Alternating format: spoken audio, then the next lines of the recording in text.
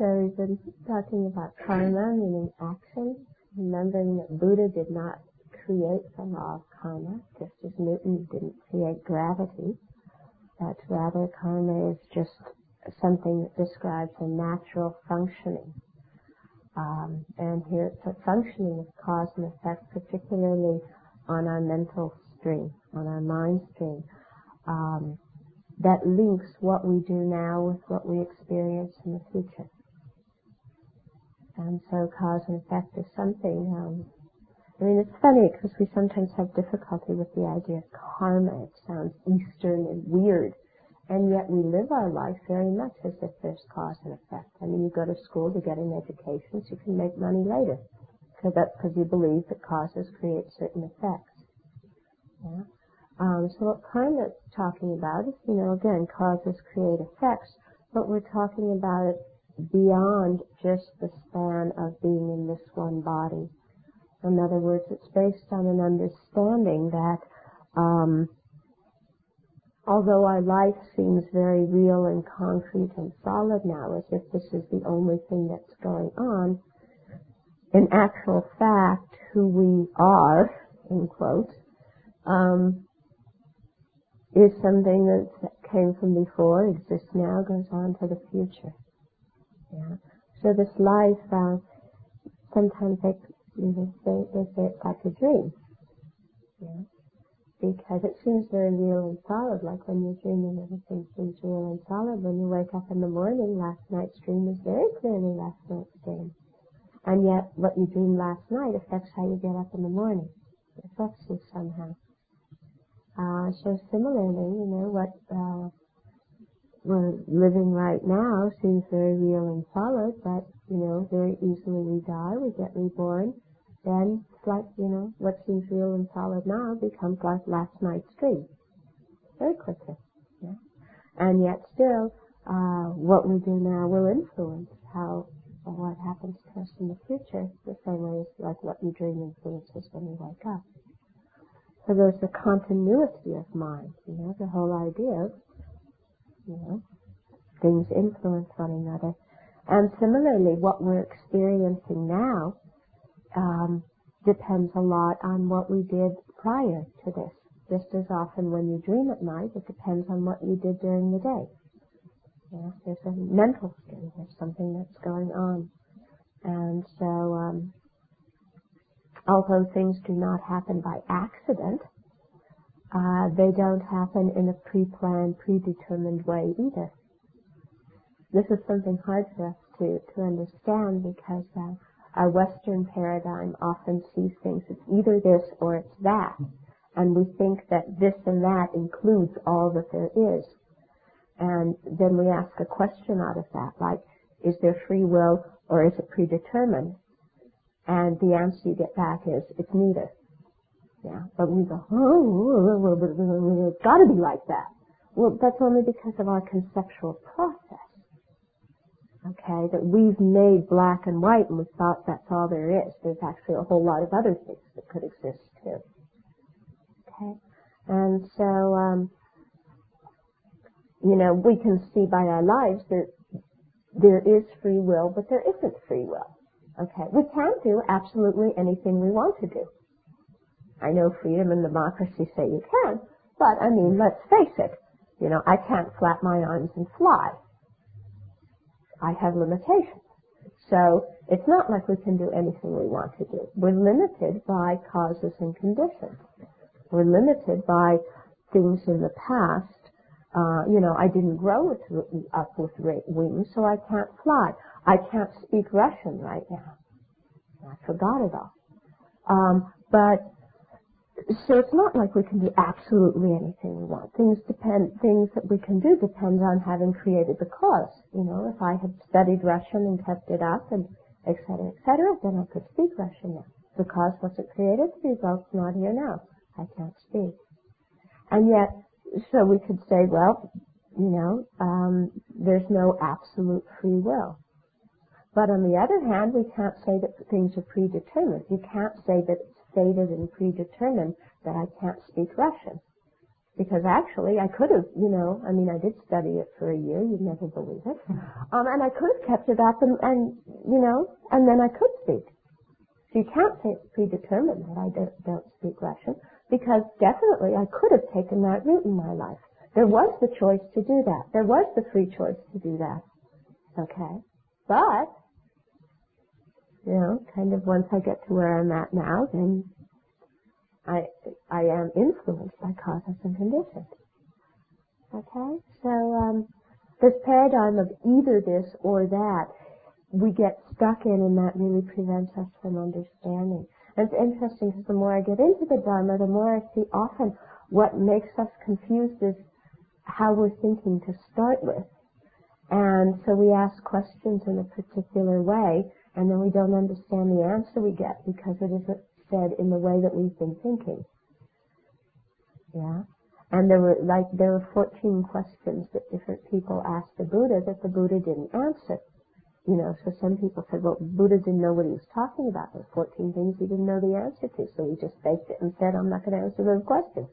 And that's not it at all. It's because the people who asked the questions were asking them, it's like, is this table made of marble or concrete? And well, how do you answer that question? Is this table made of marble or concrete? When all the person is talking, all they can conceive of is marble and concrete, and yet this is wood, and if you say it's made of wood, they can't handle that. They can't conceive of that. So I think, a lot of those things that the Buddha didn't directly answer, it's because of the conceptual processes of the people who are asking the questions. So I think often in the discussion of karma, we have to really again, look at our preconceptions that we're coming into the whole thing with. Yeah? And check up our preconceptions. And again, I see this again and again, even in my own practice, that I have lots of preconceptions that I don't recognize as preconceptions. I think that's just the way things are. Yeah? And then you come to Dharma teachings and your mind gets knocked around a bit and you come out feeling completely confused. And basically it's because, it's like our mind has a square hole and we're blaming the round peg for not fitting in. That's not the issue. Communicating? Okay. So, anyway, the subject of karma is a quite difficult one. They say that to understand karma completely, every last detail, you have to be a Buddha. Because they say, a full, complete understanding of karma is more difficult than one of emptiness. Because if you were to understand karma completely, perfectly, that means knowing that, like everybody who's sitting here in this room, all the different causes, specific individual causes of each person sitting in this room that they created in previous lives when they were born as this and that and this realm and that realm and what they thought and everything, so that they created the cause to be here right now at this moment. I mean, that's pretty heavy to be able to have that kind of clarity of mind and clairvoyant powers, to be able to see all the different individual causes. So for that kind of understanding, to have that perfectly, one needs to be fully enlightened, so that one's mind is really like a mirror that can reflect everything that exists. So what we're studying now is more the general principles. We're not studying the individual specific things of what each person did, because that's quite difficult for us to know. But if we can get an idea of the general workings of karma, then we can get some idea of kind of where we're going, kind of based on what we've done, what we can expect in the future. And we can make some very firm determinations about how we want to be and how we don't want to be. So it becomes very valuable in understanding our lives. Many people nowadays get really, you read in the New Age newspaper about past life therapy and karma therapy and things like this. And, from a Buddhist viewpoint, it's not so important to know exactly what you were in your previous life. because anyway, it's over. It's more important, how we're living now for our future life. So they say that actually, if you are interested in what you were in a previous life, look at your present body. And if you're interested in what your future life's going to be, look at your present mind. Okay? Because if we look at our present body, we have a human body. Well, that indicates something about our previous life. It indicates that we kept very good ethical conduct in our previous life. Because to have a human body, to have this kind of rebirth, requires, certain causal things being created, specifically abandoning the 10 destructive actions.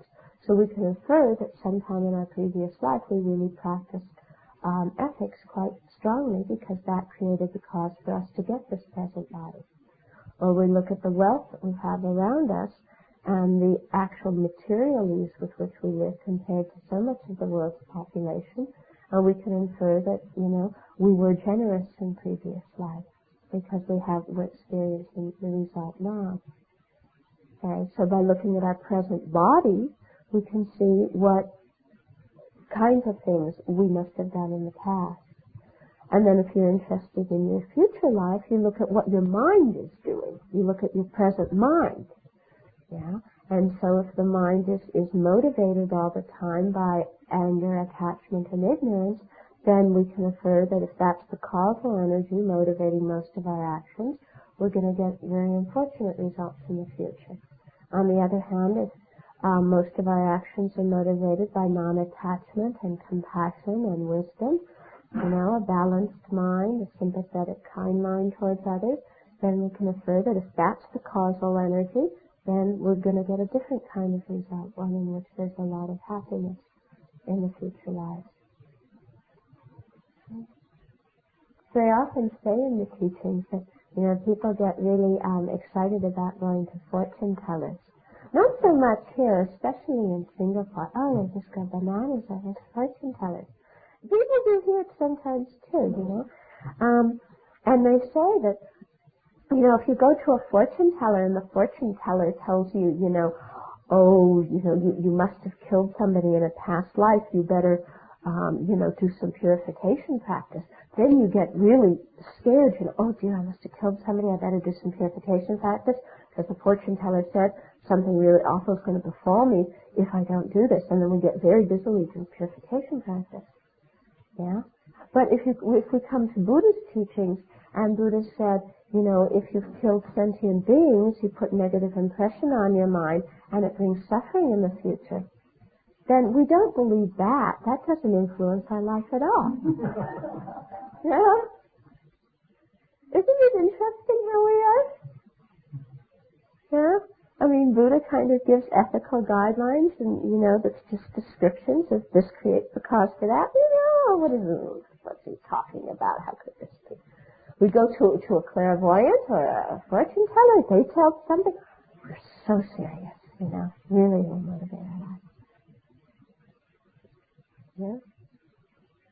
I had one man call me up one time, and he was just so distraught because he had gone to the fortune teller, and the fortune teller told him that awful thing was going to happen to him. But the fortune teller had a special amulet that cost $400, Singapore dollars, so that's like about $250, US.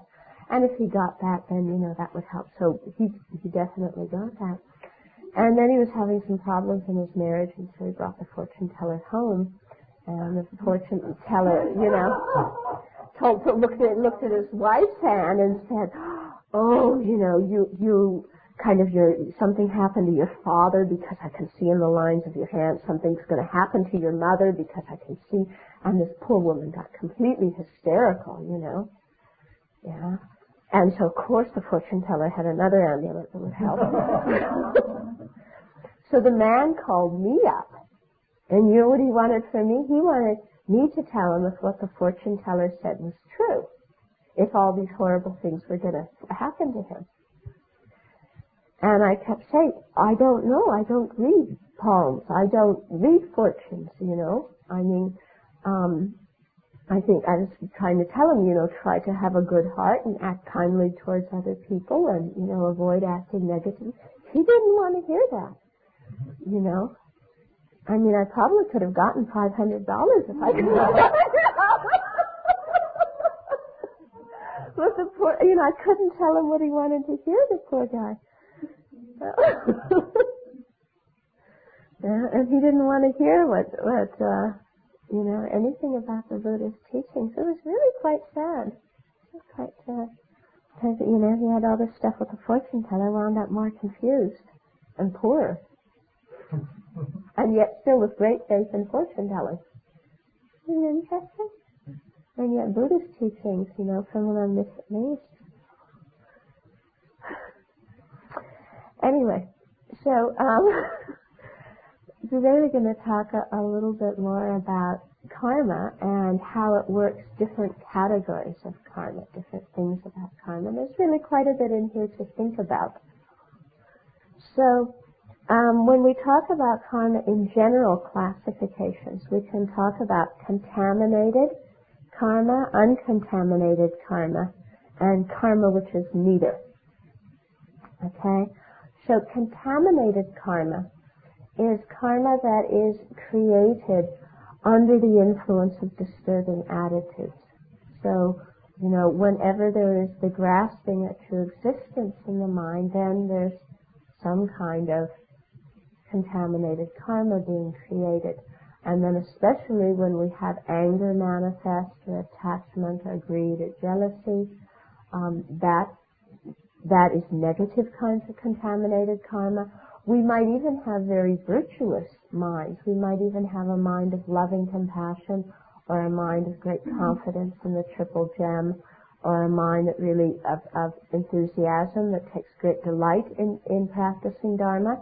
But because our mind is still tainted by this grasping at true existence, that karma, even though it's positive karma, it's still considered contaminated karma.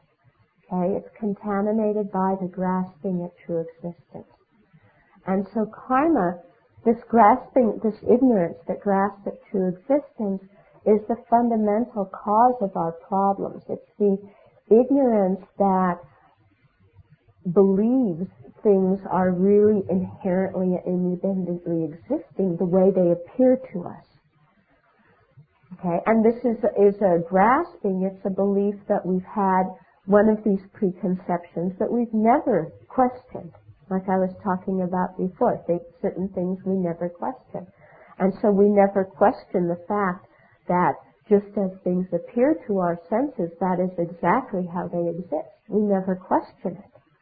And yet, we actually, if we begin to question it, we might discover that the way in which things appear to us to exist and the way in which we think they exist isn't really exactly how they exist. That they aren't independent, individual entities that exist in and of themselves. Rather, they're interdependent, interrelated things. But we don't always see that. And we see them only as solid entities external to us.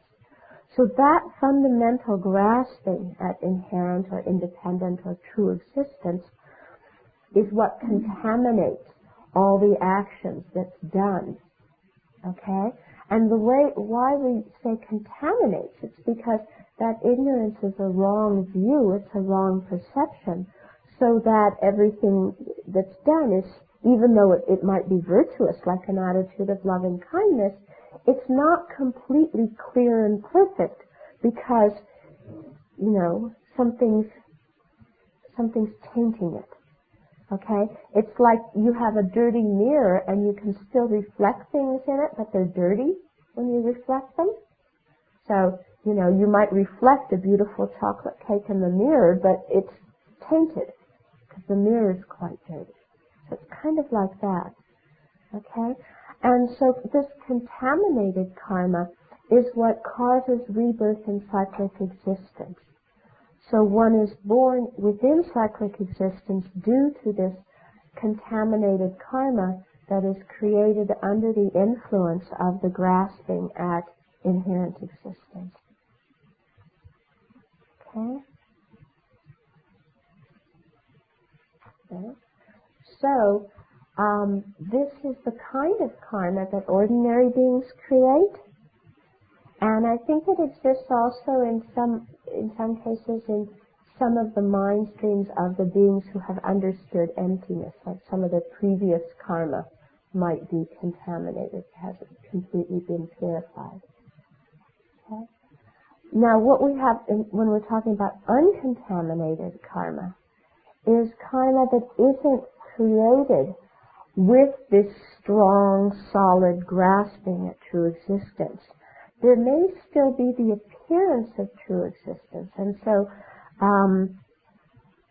when you get to a certain level of the path where you perceive emptiness directly, when you're in meditation on emptiness, you don't have any false appearances to your mind, because you're seeing reality, you're seeing the lack of independent existence. When you come out of your meditation, things still appear to you to be independently existent, but you don't really believe it anymore. It's analogous to dreaming and knowing you're dreaming. You still have the appearances, but you know they're only dream things, that they're not real things. Okay? So when somebody has this kind of ability, then, and especially when they've been able to later on cut the grasping at true existence from their mind stream completely, then they still may create some kind of karma, because karma means intentional action, but it's uncontaminated karma, because this karma isn't contaminated by this really strong grasping at inherent existence, and also because this karma does not create the cause for rebirth in cyclic existence. This karma becomes the cause for liberation and enlightenment. Okay? And so sometimes, when we talk of the high-level bodhisattvas, then they, out of compassion, take rebirth in cyclic existence. They don't take rebirth out of the force of their ignorance and their grasping at true existence. So they're not taking rebirth out of that ignorance and out of the contaminated karma, but rather they have full compassion, they have wisdom, and thereby by choice and by the force of their compassion, then they choose their rebirth.